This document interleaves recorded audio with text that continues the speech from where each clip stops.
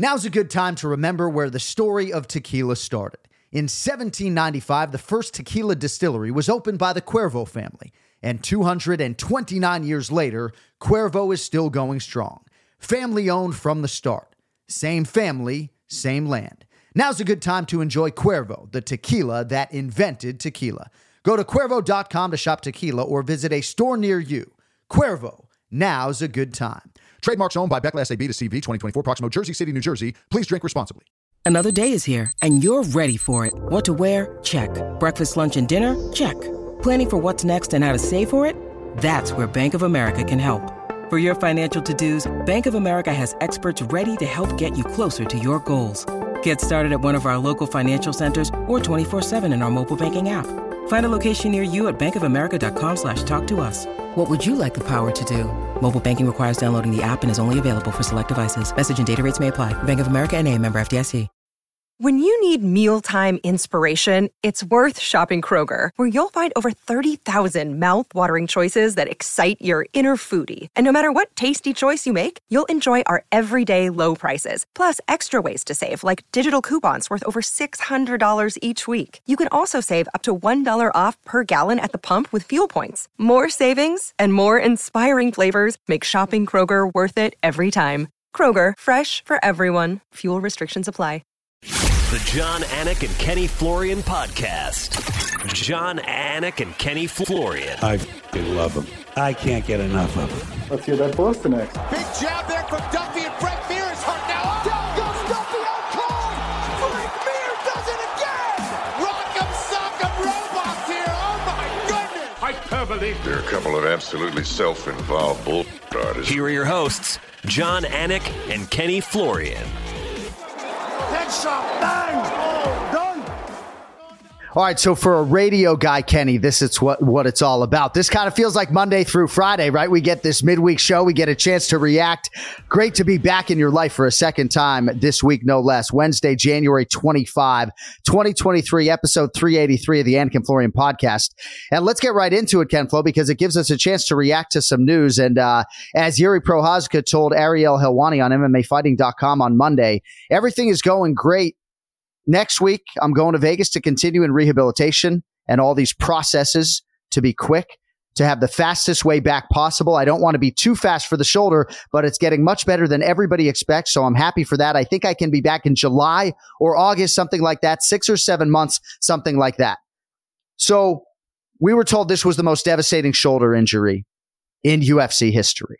And in part, that's why we did not have him as a part of our conversation 48 hours ago when we were talking about the first title defense for one Jamal Hill, and we were talking about Alex Pineda and Anthony Smith and Magomed Ankalaev and everybody else. So I don't even know what to believe. I haven't seen so much as a scar on Yuri Prochazka, unless I'm not paying attention, but sounds like this guy might be ready come this summer, and that would seemingly dovetail with the new UFC light heavyweight champion, maybe International Fight Week thereafter. I don't know, but I don't know, man.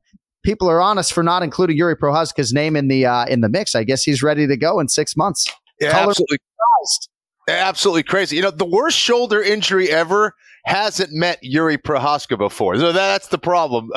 Yuri, just an absolute beast. I love to hear that. You know, typically you'll hear a lot of doctors, especially with athletes, give you the worst case scenario to prepare for that kind of mentally and get you ready for the long road to rehabilitation.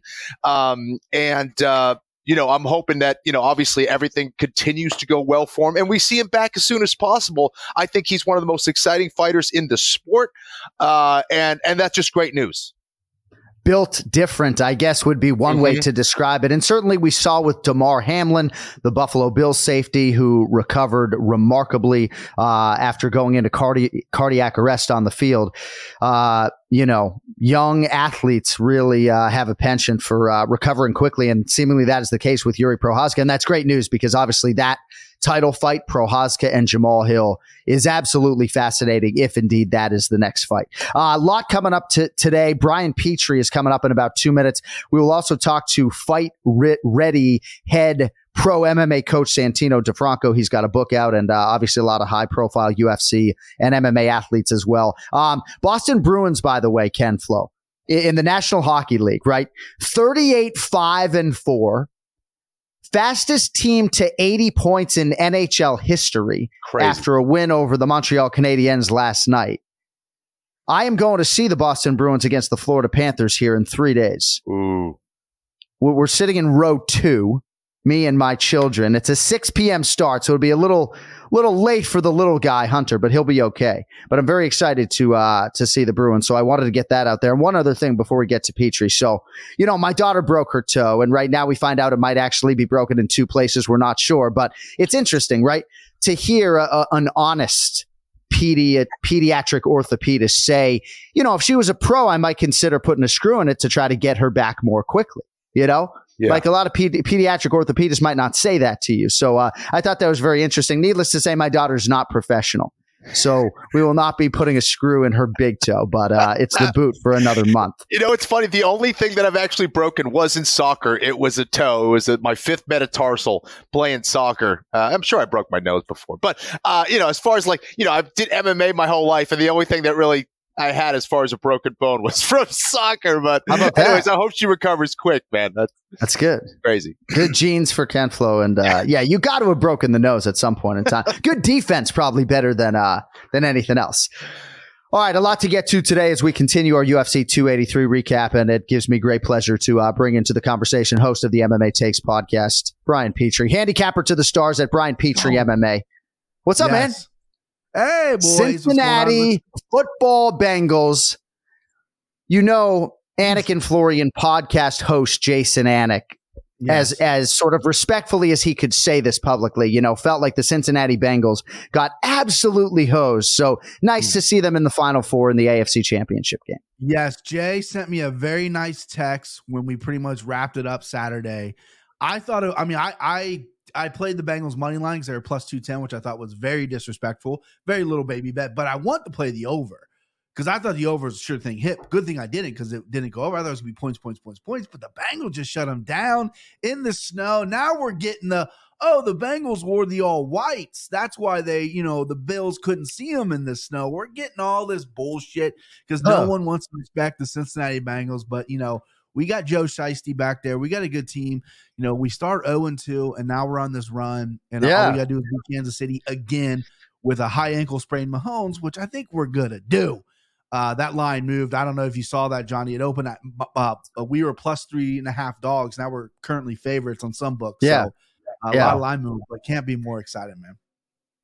Very exciting stuff. So I think a lot of the nation was rooting for the Buffalo Bills, in part because it's a star franchise. Not that the Cincinnati Bengals are not. The Bengals did go to the Super Bowl last year, and obviously you and I both know the Cincinnati Bengals let one get away last year, right? 100%. But as a New England Patriots fan, it's just really hard to get myself in a rooting direction for the New York Jets, the Miami Dolphins, or the Buffalo Bills, right? So as a lot of our listenership knows, I place bets on the Buffalo Bills to try to take them down so as for them to lose, right? So I thought it might give you some pleasure today for me to rip up all my Buffalo Bills tickets live on the air in front of you. So let's just see what we have here before we get back into the UFC 283 stuff. So here is a bet placed on April 29th, 2022. At Mandalay Bay or MGM at plus 650, Bills to win the Super Bowl, 200 to pay 1,500, or as we like to say, 200 to pay 0. Take down the Buffalo Bills. Take them right down. Sorry, honey. All right, this next one is this was placed on July 1st, 2022. Got a couple extra $100 in the pocket leaving Vegas, just trying to take the Buffalo Bills down. Plus 600, placed at Red Rock, 200 to pay 200 to pay 1,200, or as we like to say, 200 to pay 0. We'll rip that up. Buffalo Bills not winning the Super Bowl this year. And then finally, June 27th, so a few days prior at Red Rock. What a degenerate. $300 to pay 1,800 on the Buffalo Bills to win the Super Bowl, or 0. I'm out of here. Thank you. Well, John, as a Cincinnati Bengals fan, I think I can speak for the beautiful city of Cincinnati. Thank you for taking down the Buffalo Bills for us. That was much needed. Everyone was on the Bills, I felt like. Listen, they're a team I can understand you root for. Buffalo is a type of city. Some people call it a town. It's not really a city. It's very cool. They jump through tables, all that stuff. That's great. But, I can't believe how many Pats fans root for the Bills. That's crazy to me. Like a lot of Barstool guys. I love Barstool. A lot of those Barstool guys like sneaky. You'll never catch me rooting for the Steelers, the Browns, or the Ravens ever. I was so shocked that people are doing that. It's weird to me. Yeah, you won't find that on the Anik and Florian podcast. You won't find a lot of Buffalo Bills support. All right, I want to share with you guys some quotes from John Hackelman, dear friend of the program, and we have messaged privately. He does want to come talk about this fight, so either on Instagram Live or on the Anik and Florian podcast channel or here on the DraftKings YouTube channel. At some point, you're going to hear from Hack, but these are the quotes, and I think candidly, when we sit down with him, you're going to hear a lot of this as well. If you don't know, he told MMA Fighting that he is going to heretofore retire from cornering. And on the broadcast, if you missed it, I sort of suggested after round 4 that if I know John Hackelman the way I think I do, he's going to try to stop this fight. And then I was able to read his lips, and he said something to the effect of, can we stop this thing? So here are the quotes from John Hackelman. I'm a known fight stopper in between rounds. I'm kind of known for that, maybe a little too much at times, but I thought this was a good time to stop it. I was outvoted in the corner. And I'm going to read these. They may be a little bit out of order, but win or lose, Glover would have retired. He's ready. He's done enough. He's proved enough. I just don't like to see guys get any kind of beatings or brain damage. I'm just real quick on the gun. I'm thankful they didn't stop it. I know this wouldn't have gone well with anyone. It would have made a lot of people really unhappy, and I don't want it to be about me. I would have thrown it in after the 3rd round, though. I would have been completely happy with the fight stopping there. I saw no reason for it to go on after that, and of course it went on for 10 minutes thereafter. When my fighters fight, I can't put myself in their place. I wish my trainers would have stopped a couple fights earlier. They never stopped fights back in the day, especially boxing. I love these guys, but it's also not good for them. I'm sure I've taken away a lot of potential wins. Imagine if Yuri Prochazka's corner threw in the towel in the middle of the 5th round against Glover Teixeira. And then he goes on to say this, Kenny, and I really wanted you to hear this. Glover's smiling, telling everyone he's fine, even though you could tell he wasn't. I'm so good right now. I love life. I love this. But he wasn't saying it with a little less, or he was saying it with a little less, right? His mouth wasn't moving as much. That's for sure. That's my last cornering. I'm never going to work a corner again. Kenny, your thoughts on all that? Tired of snooty wines and their old wine culture? Confused by words like malolactic fermentation? Yeah, we are too. So with 19 Crimes, you can do the fancy schmancy tilt, sip, smell routine, or don't. 19 Crimes is the rebel of wine and culture, telling the stories of rogues and rule breakers who overcame adversities. From convicts banished to Australia to the legendary icon Snoop Dogg himself, 19 Crimes wine is defiant by nature, bold in character, and always uncompromising. 19 Crimes, the official wine of UFC. Pick up in stores nationwide or online at 19crimes.com. Enjoy responsibly. 2024, Sonoma, California. Ken Flo, you're muted. I love you, though. This is a guy, sorry about that. This is a guy, John Hackelman, who knows Glover and has been with Glover longer than any of those guys. He has known Glover well over a decade, and he understands where Glover was at way back when, over a decade ago, to where he's at now. And if he's seeing him react differently, even though, it's not just what someone is saying, it's what they're doing, it's how they're acting, it's how they're, what their mannerisms are like. All those little subtle things are things that, like, a guy like John Hackelman is going to pick up. I tweeted something yesterday, how do you decide on stopping a fight early or late? I think a lot of it has to do with, and I guess I'll just read, does the completion of this fight tonight help this fighter perform better tomorrow, or does the fight tonight hurt to hurt them and performing better tomorrow, right? It's like, what are they gaining out of this performance? Even in the win, it's like maybe that extra 2 minutes of fight time takes away their ability to have 7, 8, 9, 10 fights, or hurts their ability, to be quicker or to react quicker. All these things that could be devastating to a fighter. You go back, whether it's boxing or MMA, you see fighters after that fight, they are not the same, not because of confidence, because physically they are more disabled than they were before. So these are the things that we need to take into consideration is, how much are we investing, now to get later on? And sometimes it's just not worth the squeeze, and you have to cut your losses and say, you know what, we're going to live to be, stop right now, stop this fight so we can be better next time. Because a lot of times you see this and the warrior comes out and you love to see it. But if they don't have a chance in winning that fight, or if you feel like that extra 2 minutes is going to hurt your fighter in the future, then you got to stop the fight. It's the health of the fighter versus the career of the fighter. And sometimes that gets very hazy. I'll definitely admit that. It can be a tough decision to make, but it's something that needs to be taken into consideration. And I think John Hackleman has been around this sport for a long time. He's seen the effects on other guys, right, that he has coached. And I don't think he really wants to be a part of it anymore. Bri? Mm-hmm. Yeah, first off, John Hackleman's self-awareness there was, and he's holding himself accountable for maybe I was wrong. Maybe that's really nice to see. I really respect that man. I mean, he goes back obviously a million years with Chuck and everything, and he's a great coach. I agree with everything what Kenny said. It's such a weird spot because as a non-fighter, what my position is, what do I say here? And I'm always quick to throw in the towel too. I don't like seeing people get beat up, and I was calling for the fight to be stopped with the Glover fight. But the only thing that I guess gives me a little bit of solace was he knew that was his last fight. He probably was like, let me go out on my shield. I'm done after this. No matter what, I'm done after this. I'm in Brazil. I'm getting my shot. Let me go out there. Maybe that's why there was his other cornermen was hesitant to throw in the towel. And then obviously no one predicted him to get mountain, do what he did in the 5th round, which is like, oh, well, he's mounting a little bit of a comeback here. So it's such a tough situation. The Lauren Murphy fight is another one. I know her coach has got some heat. She's made some statements as well. And it's just a really tough spot when you're in a corner. I mean, the corner gets heat. I also would put a little bit on the referee, especially in the Lauren Murphy fight. I'm not trying to be biased or sexist here. Lauren Murphy has taken some really big shots. Those sounds of those shots were pretty incredible. And Osiris Maya didn't even close the distance one time. The guy was like reading a book in there. I'm like, buddy, can you get in there a little bit? What are you doing? But so Glover ending his career like this, I think he went out the way he wanted to go out. The guy's an absolute fucking stud. Much respect to Glover. But yeah, it's a tough situation. I'm glad I don't make those decisions.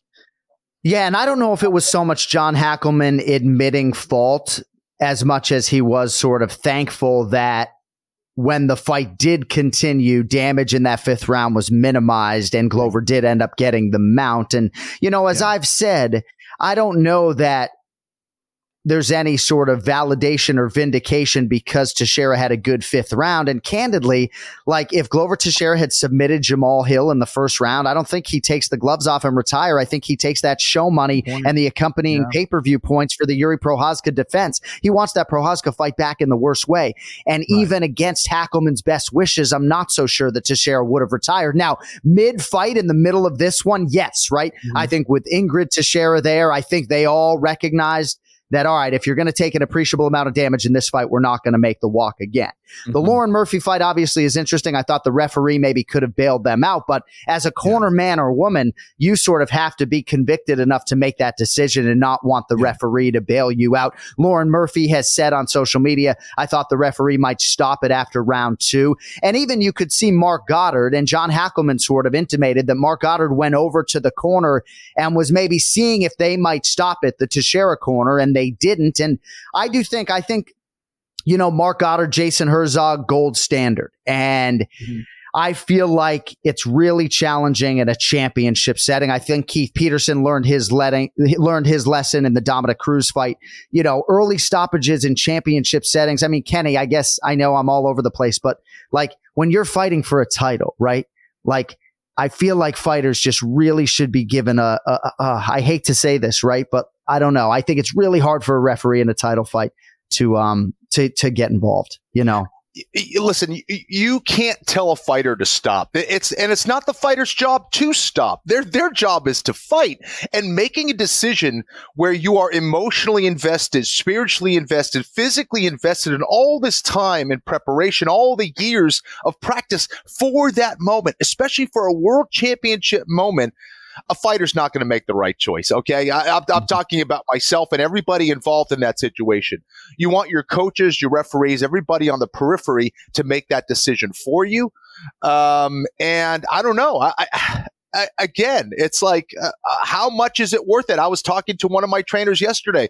I won't name the NFL player, but there's an NFL player from playing who needs reminders of what he needs to do throughout the day. He can't remember anything of where he needs to go, what he needs to do, where he needs to be. I mean, that's not, how much is that worth? How much is your memory worth? How much is your ability to chew your food worth? How much are all those things? So these are real situations that a lot of different professional athletes that are involved in these hard sports have to deal with. And, I think looking back, they probably would do things a little bit differently. But when you're in the moment like that, John, it's hard for a fighter to make that choice. Yeah. I want to throw this to both of you guys, but Kenny, one of Lauren Murphy's coaches did say to me, she did get that sort of Kimura attempt in round 3. And I don't know if statistically she was even given credit for a submission attempt. Maybe she was, right? But I do think that for these coaches, right, they are in a hard position. And Luke Thomas has sort of spoken about this, right? Who knows a fighter better than their coach? Well, that can be to the fighter's detriment, right? Because unlike the Teixeira fight, right? Even though to me, I don't put as much stock in him mounting Jamal Hill, right? Like, I think, I think too much maybe is made of that. But I felt like the Murphy outcome was just such an eventuality that maybe they could have gotten involved. There was just no moment where I thought she was going to win the fight. The Kimura attempt didn't seem like anything significant to me, but that would be what their corner would say as to maybe why they allowed her to fight and have some evidence as to why she was still in it.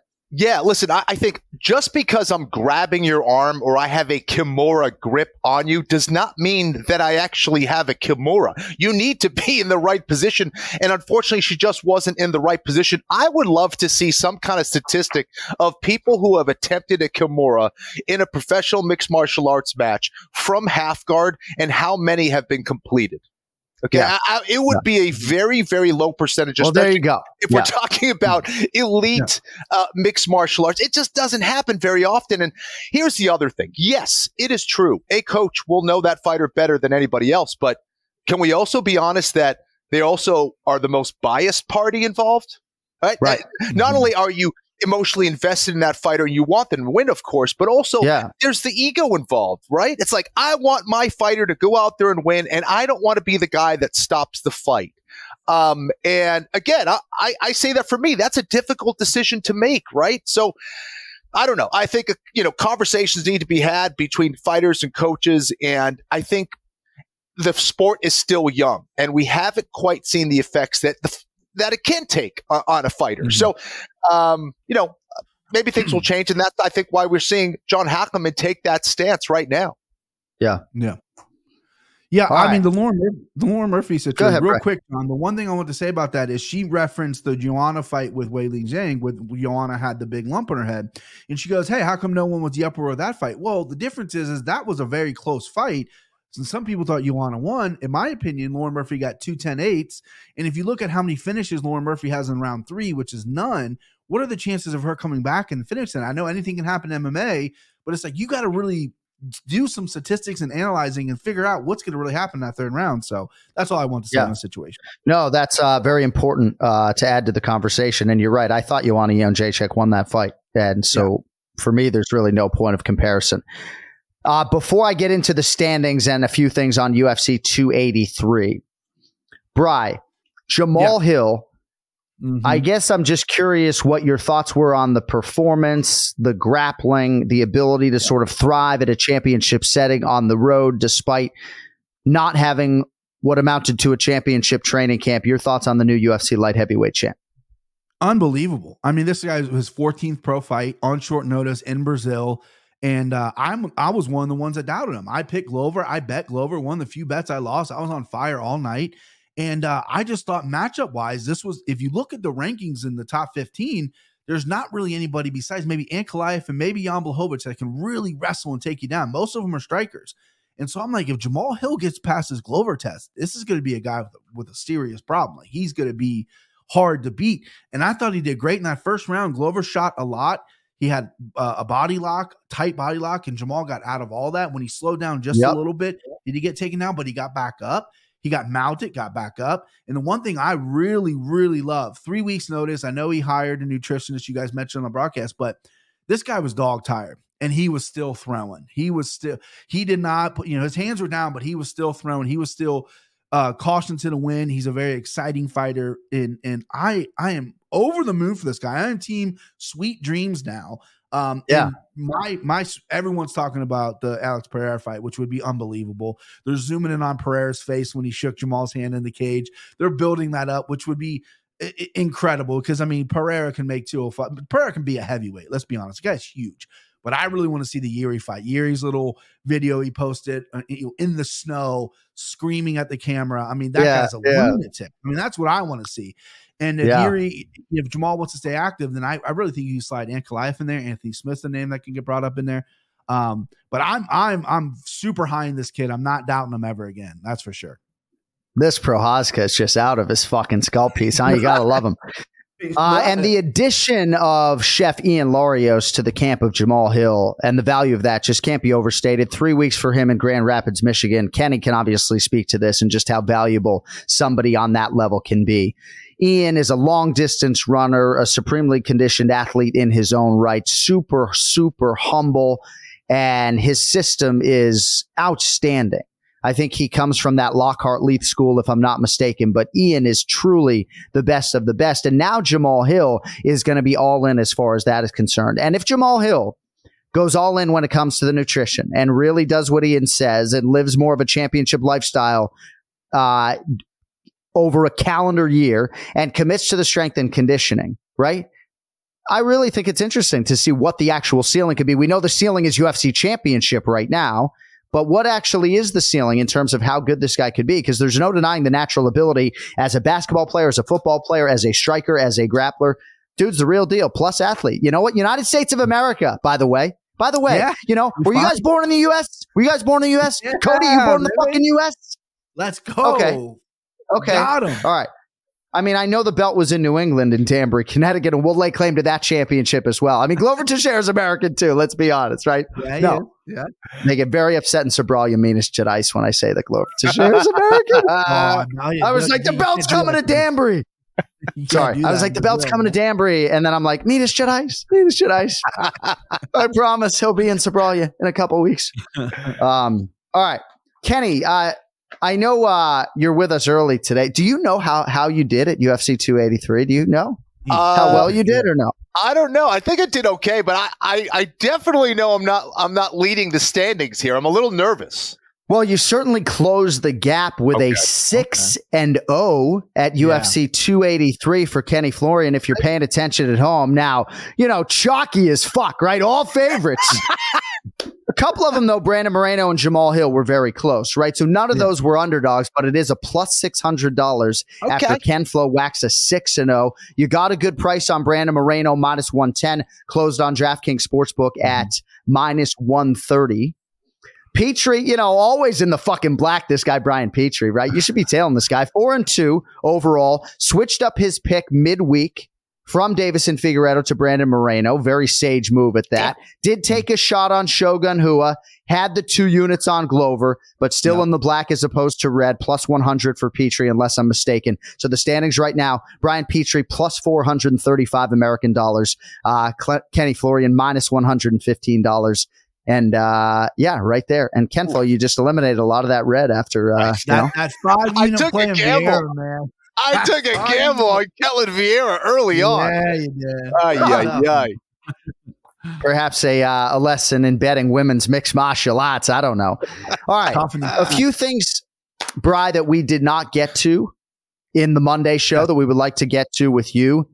Jailton Maliagino Almeida, bona fide UFC heavyweight contender. Cody will chase a ranking for me. I'd imagine this man has a number next to his name, sort of throwing around a bear, a credentialed combat sambo master like Shamil Abdurrahimov, essentially like it's nothing. Your thoughts on Jailton Almeida and how you expect the promotion to proceed with the budding heavyweight contender? Yeah, so when you're working, John, I rarely text you. I text you his last time out against Parker Porter and went, whoa. Because this guy is a freak. He was a 205 pounder of the Contender Series, took a catch weight at 220, weighed in at 218. Is he a real heavyweight? Not. He weighed in this weekend at 232, still 30 pounds less than Shamil, and it doesn't matter. It doesn't matter. He got clipped with a right hand. I had a lot of I did the one cardinal sin as a capper. You never go above, whatever your number is. Mine's 700. If a guy's 700, I'm not touching him. I touched Jalton every which way, finish everything. I chased TKO, and I'm lucky I got it. But he got hit with a right hand, ate it well for being 30 pounds undersized. But once he gets to the ground, the only thing that my critique is he's a high level jiu-jitsu black belt, and he was just really hunting for submissions. He really wanted to get the submission. He wasn't punching a lot. He wasn't setting anything up in the very first round. And then when the punches started coming, more things were open to him. And then he just was like, well, fuck it, I'll just pound him out. But this guy is a problem no matter where he's at. I kind of think he should stay at heavyweight, if I'm being honest with you, because the 205, why cut all the weight when you're going to be okay at heavyweight? But yeah, I think you throw him to the Sharks at this point. I really, really do. I think you give him top 15 guy, top 12 guy. Cody just sent the rankings in here. I would go even higher, Bri, right? Yeah. He debuts, I guess, at number 14. And when you look at, say, Volkov at 8, Derek Lewis at 7, Tommy Aspinall on the mend at 6, Tai Tuivasas 5, Curtis Blades 4, Sergey Pavlovich 3, Stipe Miocic 2, Cyril Gane 1. John Jones is lurking and Ganu's out of the mix, Ken Flo. I kind of feel like, maybe Curtis Blades too much too soon in the main event, right? But what are we doing here with Jailton Almeida? There are plenty of guys that get fast-tracked, right? You want to wet your beak with Jairzinho Rosenstrike in a main event? What are we doing with Jailton Almeida? Dude, let's cut to the chase. Sergey Pavlovich against Jailton Almeida. Just let him just fight. Let's go. Main event on a fight night. Well, so that's a true heavyweight title eliminator. And I think because both guys are so, not necessarily fresh as a daisy, but, bell of the ball right now. Yeah. Gosh, all these fucking cliches. Dude, how good would that fight, though? I got it would be great. But I think promotionally, they probably don't want to kill one of those two birds in a fight with each other. Maybe they would. I don't know. But I do think for a guy like Jailton, there's going to be a little bit of a log jam, even if you wanted to fast track him. You go Jones and Cyril Gane, then you do the Stipe fight, and then that could even put us January 2024. So guys getting a big fight regardless. And I have to say the humility of this Brazilian is a sight to behold. What a quote, right? I'm talking about his star power. And he says, yes, it's nice to get the shine. It's nice to be the 2022 Rookie of the Year, but there's so much work ahead for me and my training partners and my coaches. That's what he said. And it's okay. Yeah. To hear that. And so post-fight, he kept pushing his teammate, Carlos Felipe, who fought in the UFC. Like, Jalton, who do you want next? He's like, I'll get my guy back in the UFC. It was all about his buddy that used to fight in the UFC. His buddy popped for a few things, but that's not here or there. But yeah, so I thought that was great humility. And then he shot on DC, which was great. Is that Carlos Felipe putting over his buddy, right? After the fight, putting over his buddy, Yeah. Incredible. So we have a few more minutes here with Brian Petrie. So I got to tell you guys, and this is not just me putting over my guy, but Brian Petrie essentially says to us, Bruno Fajeda's got one way to win against Gregory Rodriguez. It's by first round knockout. Play him at plus 700. And you cashed that ticket, Brian. Yeah, it was a nice little ticket. I got a little worried. He landed a left hook early in that round, and RoboCop took it well. And I went, oh, okay. He took it pretty well. And then obviously we saw what happened. But yeah, man, some things just stick in my head. And I've lost more money on RoboCop than I've won. But when you get knocked out by Jordan Williams, an undersized guy at 85 on the contenders, that's going to stick in my head, right? And then you get a guy who's a one-round fighter who's going to knock you out, who's maybe a little undersized. I think maybe 170 is Bruno Ferreira's true weight class. Yeah. But yeah, I was over the moon with that one. That was a big hit. And then getting Gilbert Burns by submission in the first round was a nice little hit for me as well. Oh, that's right. Yeah, Gilbert Burns, he's so dynamic on the ground. I figured that was going to be the case. What do you think they do with that triumvirate of Bilal Muhammad, Gilbert Burns, Colby Covington? You think they get two of those three to fight each other or what? Yeah, listen, I think since, I thought Bilal was next up. I thought he was going to London to fight Edwards, but obviously Usman's hand's going to heal up. They're going to do that. So I'd give Bilal Chimaev because that's what Bilal wants. And I think Bilal is going to be a really tough matchup for Chimaev. And then you give Burns and Covington. Yeah. And then they're all playing these Photoshop games with the Ultimate Fighter and stuff like that, which I think is great.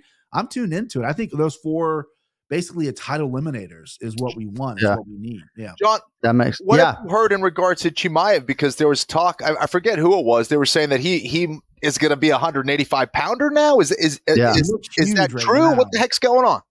So his coaches, Andreas Michael, wanted him to stay on a welterweight championship trajectory, and something I think has happened on the way to the forum, and it looks like he wants to go to middleweight. I think he just feels like he can be a champion, really, almost up to 205. So I don't know. We'll see. But yeah, obviously that fight would not be there for Bilal if indeed his next fight is at middleweight. Brian, before we let you go, the Bonfim brothers, Gabriel and Ismael, pretty exciting to see what they could do with that first UFC opportunity. Who do you think the ceiling's higher for? Unfair question. Well, so you go in and everyone was talking about Gabriel, the younger one. I had him in my parlay. Everyone kind of chirped at me. Oh, Contender Series guys in a parlay. You shouldn't do that. Yeah. But these guys fought in the LFA. They're the real deal. But I thought Ishmael looked better to me. I thought his stand-up looked great. I thought he looked fast. I thought he looked quick against a very dangerous Terrence McKinney. I mean, Terrence McKinney in that first round is a problem from anyone. And Ishmael was not afraid of him, was timing him, was countering him, and looked really good. But that guillotine Gabe sucked up on Munir Lazez, that was tight. When he got that, I'm like, curtains, it's a wrap. I'm like, I'm not trying to call too soon, but it was a wrap on that. I like the ceiling better for Ishmael. If I'm being honest with you, I know Gabriel's the younger one, and people kind of put him a little above Ishmael, but I like the little bit older one, the 145er. Or the 155, excuse me. And but they're both exciting, man. They both have a wealth of experience coming in too. Yeah. I think they could have had a shot in the UFC without going through the contenders, but it is what it is. I think they're legit prospects. All right, buddy. On social media, you can find Brian at Brian Petrie MMA. We got 30 seconds left with you, my man. I just wanted to say in closing, I think I might get Jessica Andrade's face tattooed on like my left pec. I'll do it with you. I'll get it anywhere non-visible, like thigh, stomach, over my belly button. I don't know, whatever. Dude, I'm with you. She's one of my favorite fighters. She is such a badass. Is it with or without the headdress that she has? Because that's pretty cool. Yeah, that's a long session, John. You're gonna be there for a couple hours with the headdress. Yeah. No headdress, just Jessica Andrade headshot on my left pectoral. It'll cover the whole thing. Wow. And, I was going to do the Brazilian flag, but I don't know that gives enough appreciation for Jessica. No, I have 2 daughters. I probably can't devote that much of I mean, can you imagine? I live in Florida. Every other day we're going in the pool and, who's that, honey? It's Jessica it gets a little sensitive towards the nipple too, John. I don't know if you want to go down that route. It doesn't feel great, Johnny. Yeah. So be careful, but I'll do it too. 15 UFC wins, put her in the Hall of Fame. Yeah, as I've said, there would only be one athlete right now, I guess, other than Rafael dos Anjos, where I would feel the need to go to Zach Candido or Craig Borsari or go to Dana White and say, you got to put Andrade in the Hall of Fame, and hopefully she could fucking slam somebody on her way out to accept. Unbelievable. She's unbelievable. All right, hey, thanks for the time, buddy. Enjoy the rest of your day with the kids. We'll see you. We'll see you next week. All right. Absolutely, boys. See ya.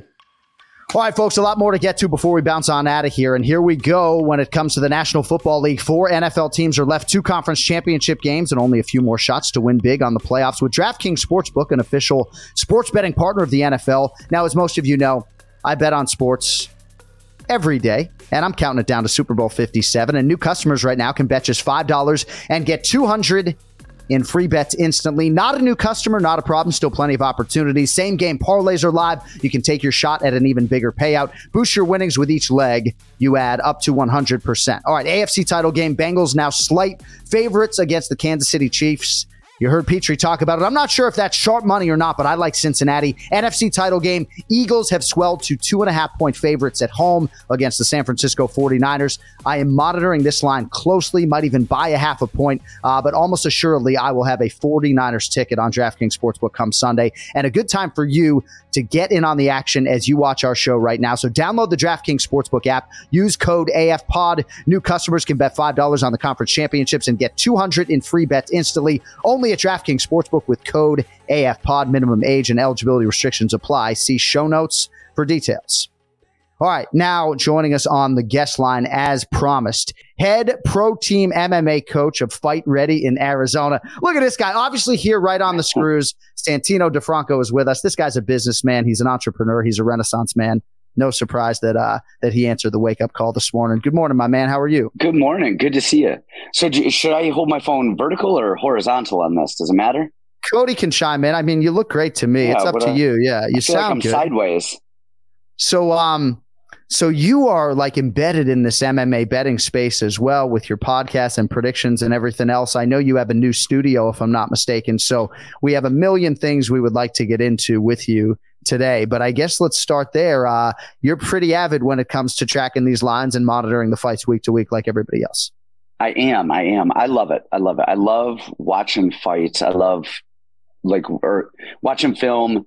And it's a riddle to me, but actually that's one of the things I love about coaching too. Is actually probably my favorite thing about coaching fighters right now is film study. When I get it right, sometimes you get it wrong and, everything sucks when you get it wrong, but I love film study. I love watching film. I love breaking down fights.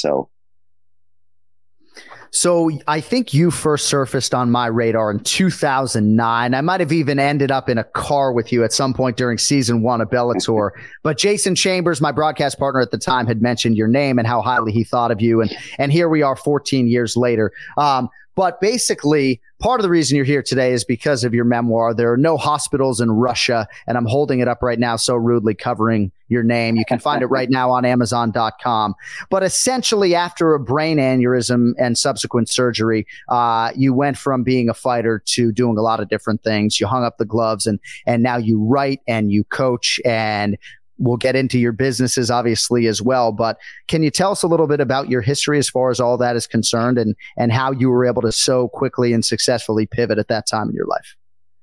Yeah, well, after a brain aneurysm, you're kind of left with like, what the hell do you do when getting punched in the face for a living? Kenny, it's not much of a living if you're not really making a lot of money. If you're not at the higher ranks of the UFC, it's barely a living, but it's a dream, and so once you can't get punched in the head anymore, like, what do you do? And so, immediately I started pivoting, trying to do different stuff. Got a job at a financial institution. And then, I ended up going back to MMA, and I was actually on The Ultimate Fighter after I had brain surgery, got cleared to fight again. And, tried to fight. But at that point, I just sucked. It was a mental thing. Some days I would show up to fight, and other days I would freak out like I'm going to die. Like, not, I might get hit or I'm going to get hurt. Like, legitimately, I'm going to die.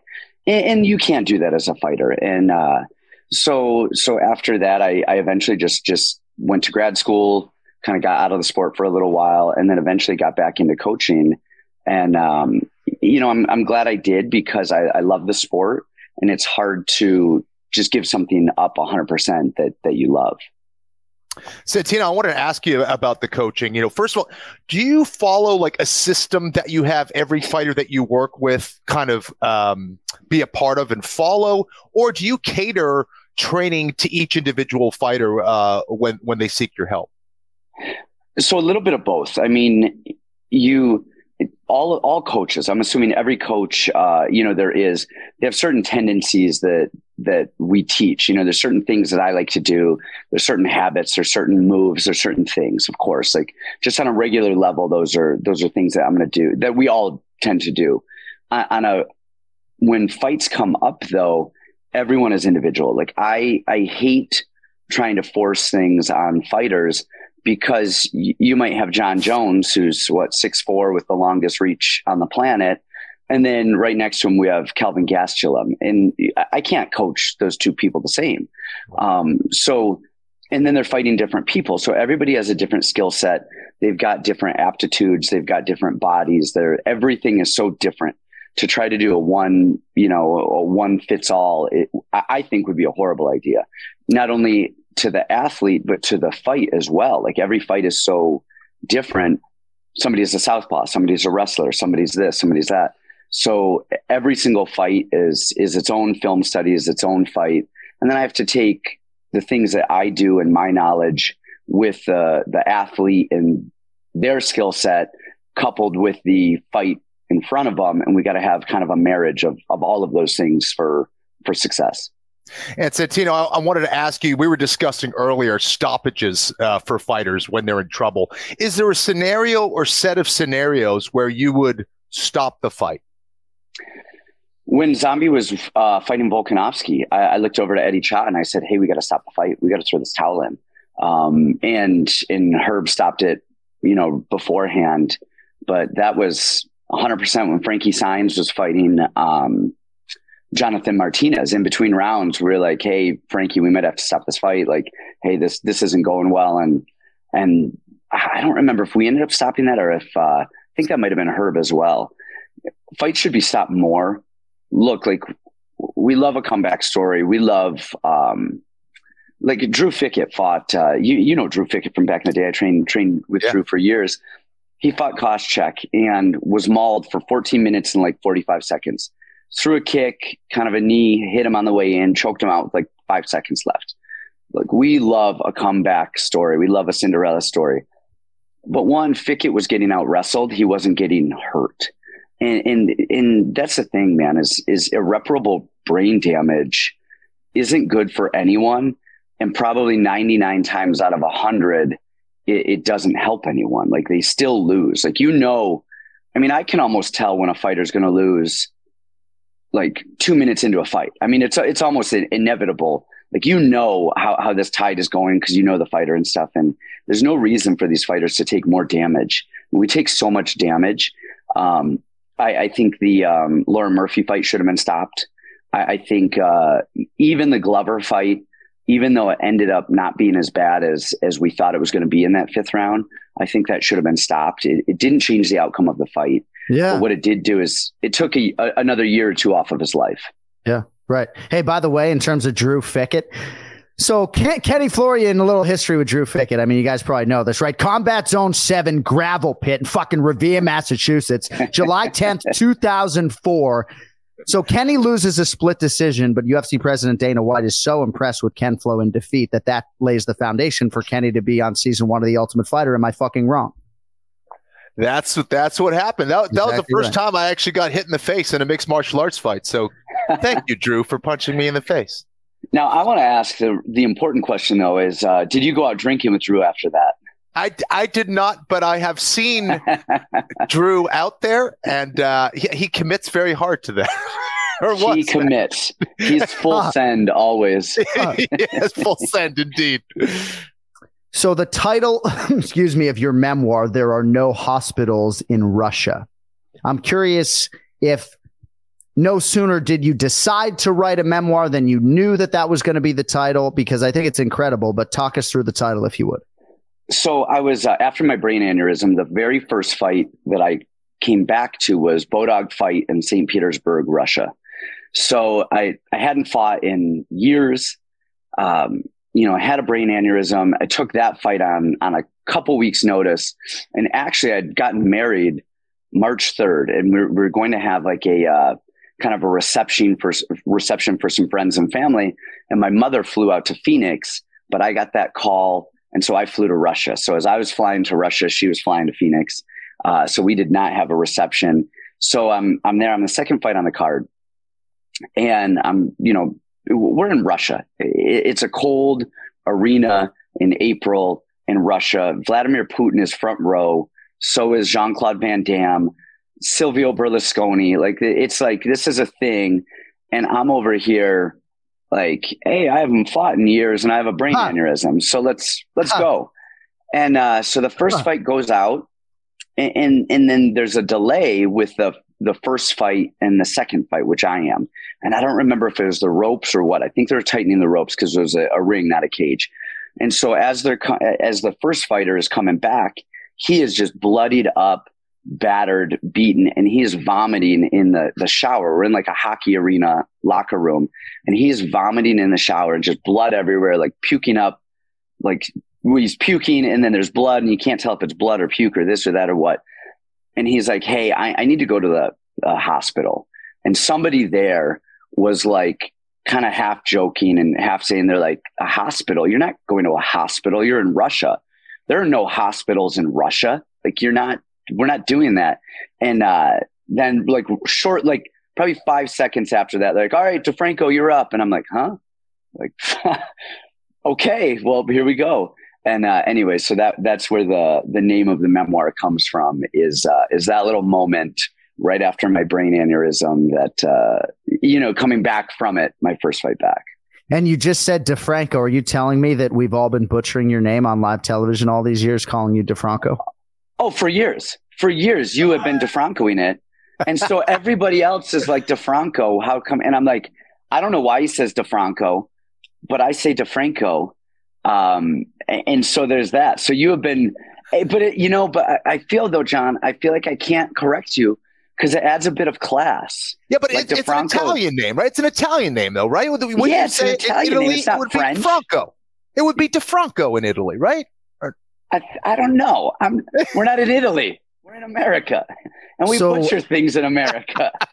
I was the first man on Saif Saud's bandwagon, and he remembers a conversation in 2013 when I approached him to get the pronunciation of his name. So, like, there's so much love for you on this program. Longo absolutely loves you, and if you know, he's on this show every week and has been since episode 1. And I think we've given you a coach of the year. I think he said you were that guy, I think in 2021. But Defranco, oh my goodness, you know how seriously I take this pronunciation stuff. So I'm a little bit frazzled right now. I'm pitting out. I don't even know what to do. Okay, but here's a weird thing though. I'm weird with pronunciations. My name, so growing up, my name is Santino. Everyone, my entire family, everybody, like everyone who has ever met me when I was growing up is Santino. It's Santino. Like my father is like Santino. My sisters call me Santino. Everybody growing up, my name is Santino. And I intentionally switched it kind of as an adult because nobody knows what the hell I'm saying. And so you go to Starbucks, you go anywhere, and I'm like, hey, Santino. And they're like, what? I'm like, Santino. And so for years, this would go on. So now I've started like really like enunciating Santino. So people are like, oh, that's an A, not a what the hell is that? And so I don't even pronounce my own name correctly. All right. So you pronounce it how you want, John. Oh, well, like no. Defranco. Now I'm like going Defranco. Santino Defranco. I'm doing, no, it's personal preference. But yes, we're going to have you say your name to tape for the UFC, I think. We have a few more minutes with the great Santino Defranco, author of There Are No Hospitals in Russia, a great memoir. So we could obviously spend hours with you. But a lot of elite talent at Fight Ready. I mean, Jonathan Pierce's name is obviously in my notes. I was asked recently to come up with 3 UFC fighters who are not ranked right now, who will be ranked at the end of 2023. And it effectively blew my mind that JSP doesn't have a number next to his name. But Jonathan Pierce, obviously you go way back with Tracy Cortez. I do believe she'll realize a UFC title fight at some point in time. John Jones is walking through those doors. So a lot of exciting things going on right now, needless to say, in the greater Arizona area out there, my man. Yeah, it's pretty good, man. I'm fortunate to have had, because there's probably a lot better coaches out there than me. They're not in the area. They don't have the access. They haven't done the things, they just haven't had the exposure that I have. So I'm really fortunate to be where I'm at with who I'm with. I live a very nice life with a silver spoon in my mouth. So you and I go way back, and I remember around the time you bought this gas station, this Shell gas station in Phoenix. And now it seems like you also own, and perhaps they are one and the same, but a crispy, crunchy chicken franchise, perhaps at the same location. But I just remember when you were starting out on this endeavor, and now you're probably fucking killing it. So what do you have for us on that? So here's a weird thing about owning a gas station is actually as gas prices go up, that kills me. That kills me so much. I'm not an oil company. I wish I was getting like Shell oil money, but I don't. I get crispy, crunchy chicken revenue. And so when gas prices go up, it actually shrinks into my margin, but my cost of goods sold goes way up, goes through the roof. But then people buy less gas, and then they're in my store less, so they buy less merchandise as well. So it really cripples me. But then, of course, when gas prices drop, I get those costs of goods back, and then slowly the whole thing kind of helps out. But I love it, man. I really like it. It's way more work than I ever thought, and it's more regulated than anything I could have ever imagined. The permits, the health permits, the gas permits. I mean, I have underground tanks. I'm getting hit with permit fees and everything that you can get hit with every single day. But man, if I could quit everything and go own 27 gas stations and like just be slinging gas, just spouting it off to everybody out there, man, I'd probably ride into the sunset. Well, that's great, man. And it's really great to see you find your footing in all these different areas. We're obviously all thrilled that you decided to get back in the MMA space. And needless to say, you've carved out more than a niche. So congratulations on everything. If you want more from Santino Defranco on social media, it's just like that. One word, Santino Defranco. And I'm going to commit that to the brainstem. We'll get it right on the air next time. But now how are they going to spell it? See, if you say Santino, well, I know how to spell it out every time. I know how to spell it. Yeah, I know that there is absolutely no fucking right. I know there's no fucking space between DE and Franco. Oh, hey, before I go, I got to fight about that with my wife because she is like everyone's like, oh, this is a thing. She's like, people ask, oh, is it DE capital F or lowercase f? And I'm like, I don't know, it doesn't matter. And she's like, no, it matters. Like this is like. It does matter. And they're like, oh, people ask, is there a space between DE and the F? And I'm like, I don't care. It doesn't matter. She's like, no, there is a freaking, like this stuff matters. So what I've decided, because I've had to make a hard stand on this, is it's capital D, lowercase e, no space, right? Capital F. Yes. And so that's how we do things around here. Well, yeah, and we're an attention to detail podcast. So if you check our show rundown today, you can be sure that your name was spelled correctly. And I will say, in terms of it mattering or not on the way out, the space thing really fucking matters because our lead pay-per-view producer, Michael LaPlante, has had to deal with that space between law and plant his whole life. And it's been a real pain in the ass. So be thankful you don't have the space. Santino, I'll take it. Go ahead. All right. Santino Defranco, have a great rest of your day, buddy. We appreciate the time. Thanks, guys. See you, man. Santino Defranco joining us here on the Anakin Florian podcast. I mean, that's really going to fuck with me. We got both of those names wrong. All right. Don't forget KennyFlorianMartialArts.com. I mean, if you're not on that website and you practice Brazilian Jiu-Jitsu at all, like what are you fucking doing with your life? Also, don't forget Anakin Florian Rewind is an exclusive segment we do for UFC Fight Pass. And that you can, we look back at a UFC fight together and sometimes it features our commentary. Sometimes it doesn't, but a pretty cool segment there. But big picture, the Anakin Florian podcast, never going to be behind a paywall. It's right here for you. Thanks to DraftKings. Obviously the press release went out this week. Full episodes on the DraftKings YouTube channel, clips on the Anakin Florian podcast YouTube channel. If that's somehow not working out for you, let us know at Anakin Florian pod, at Cody_Mero. And of course, you can find me and Ken Flo on social media as well. And we're going to try to make this as easy for you as possible. Merchandise at AnikFlorianPodcast.com. Don't forget, remember the show with Bilal Muhammad and Jason Anik continues to be live on the Anakin Florian Podcast YouTube channel every Thursday night. And the One More Sleep merchandise, Ken Flo. Thanks to Glover Teixeira for pushing that during UFC Embedded. We've never sold more. Millions.co for your One More Sleep. Limited edition city-themed designs for Brazil. We're back in your life next Monday. We will take a look at UFC Fight Night, Lewis versus Spivak. Thank you to our guests, Santino Defranco and Brian Petrie. A lot to get to over the next coming weeks. UFC Fight Night, of course, in Vegas. And then we're going wheels up to Perth, Western Australia for UFC 284. God help me. Thank you all for listening, for watching. Tell your friends. Until next week, for Ken Flo, I'm John Anik. Yo, later.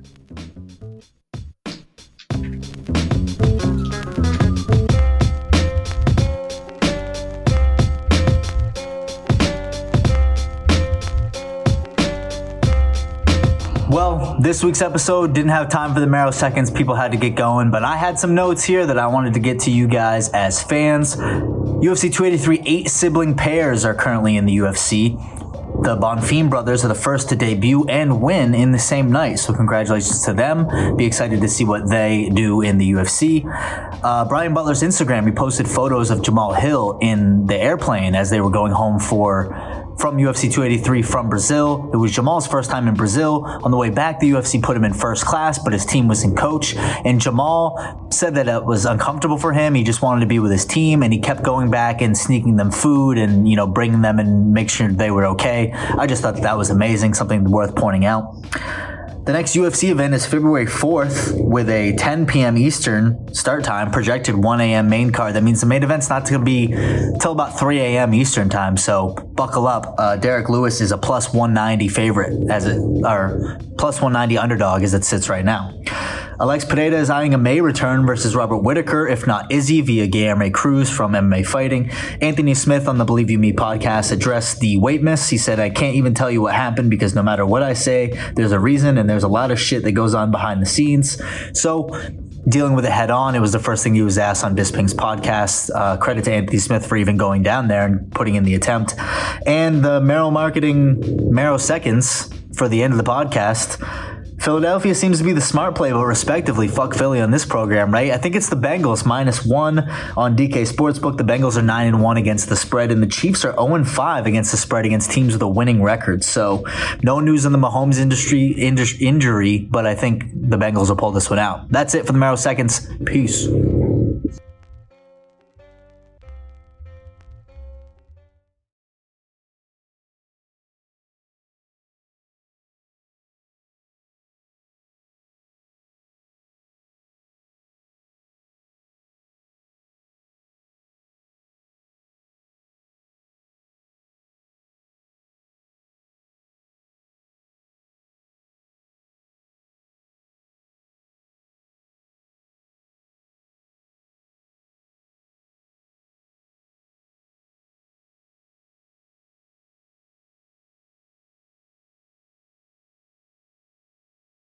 Now's a good time to remember where the story of tequila started. In 1795, the first tequila distillery was opened by the Cuervo family, and 229 years later, Cuervo is still going strong. Family-owned from the start. Same family, same land. Now's a good time to enjoy Cuervo, the tequila that invented tequila. Go to Cuervo.com to shop tequila or visit a store near you. Cuervo, now's a good time. Trademarks owned by Beckless AB to CV 2024, Proximo, Jersey City, New Jersey. Please drink responsibly.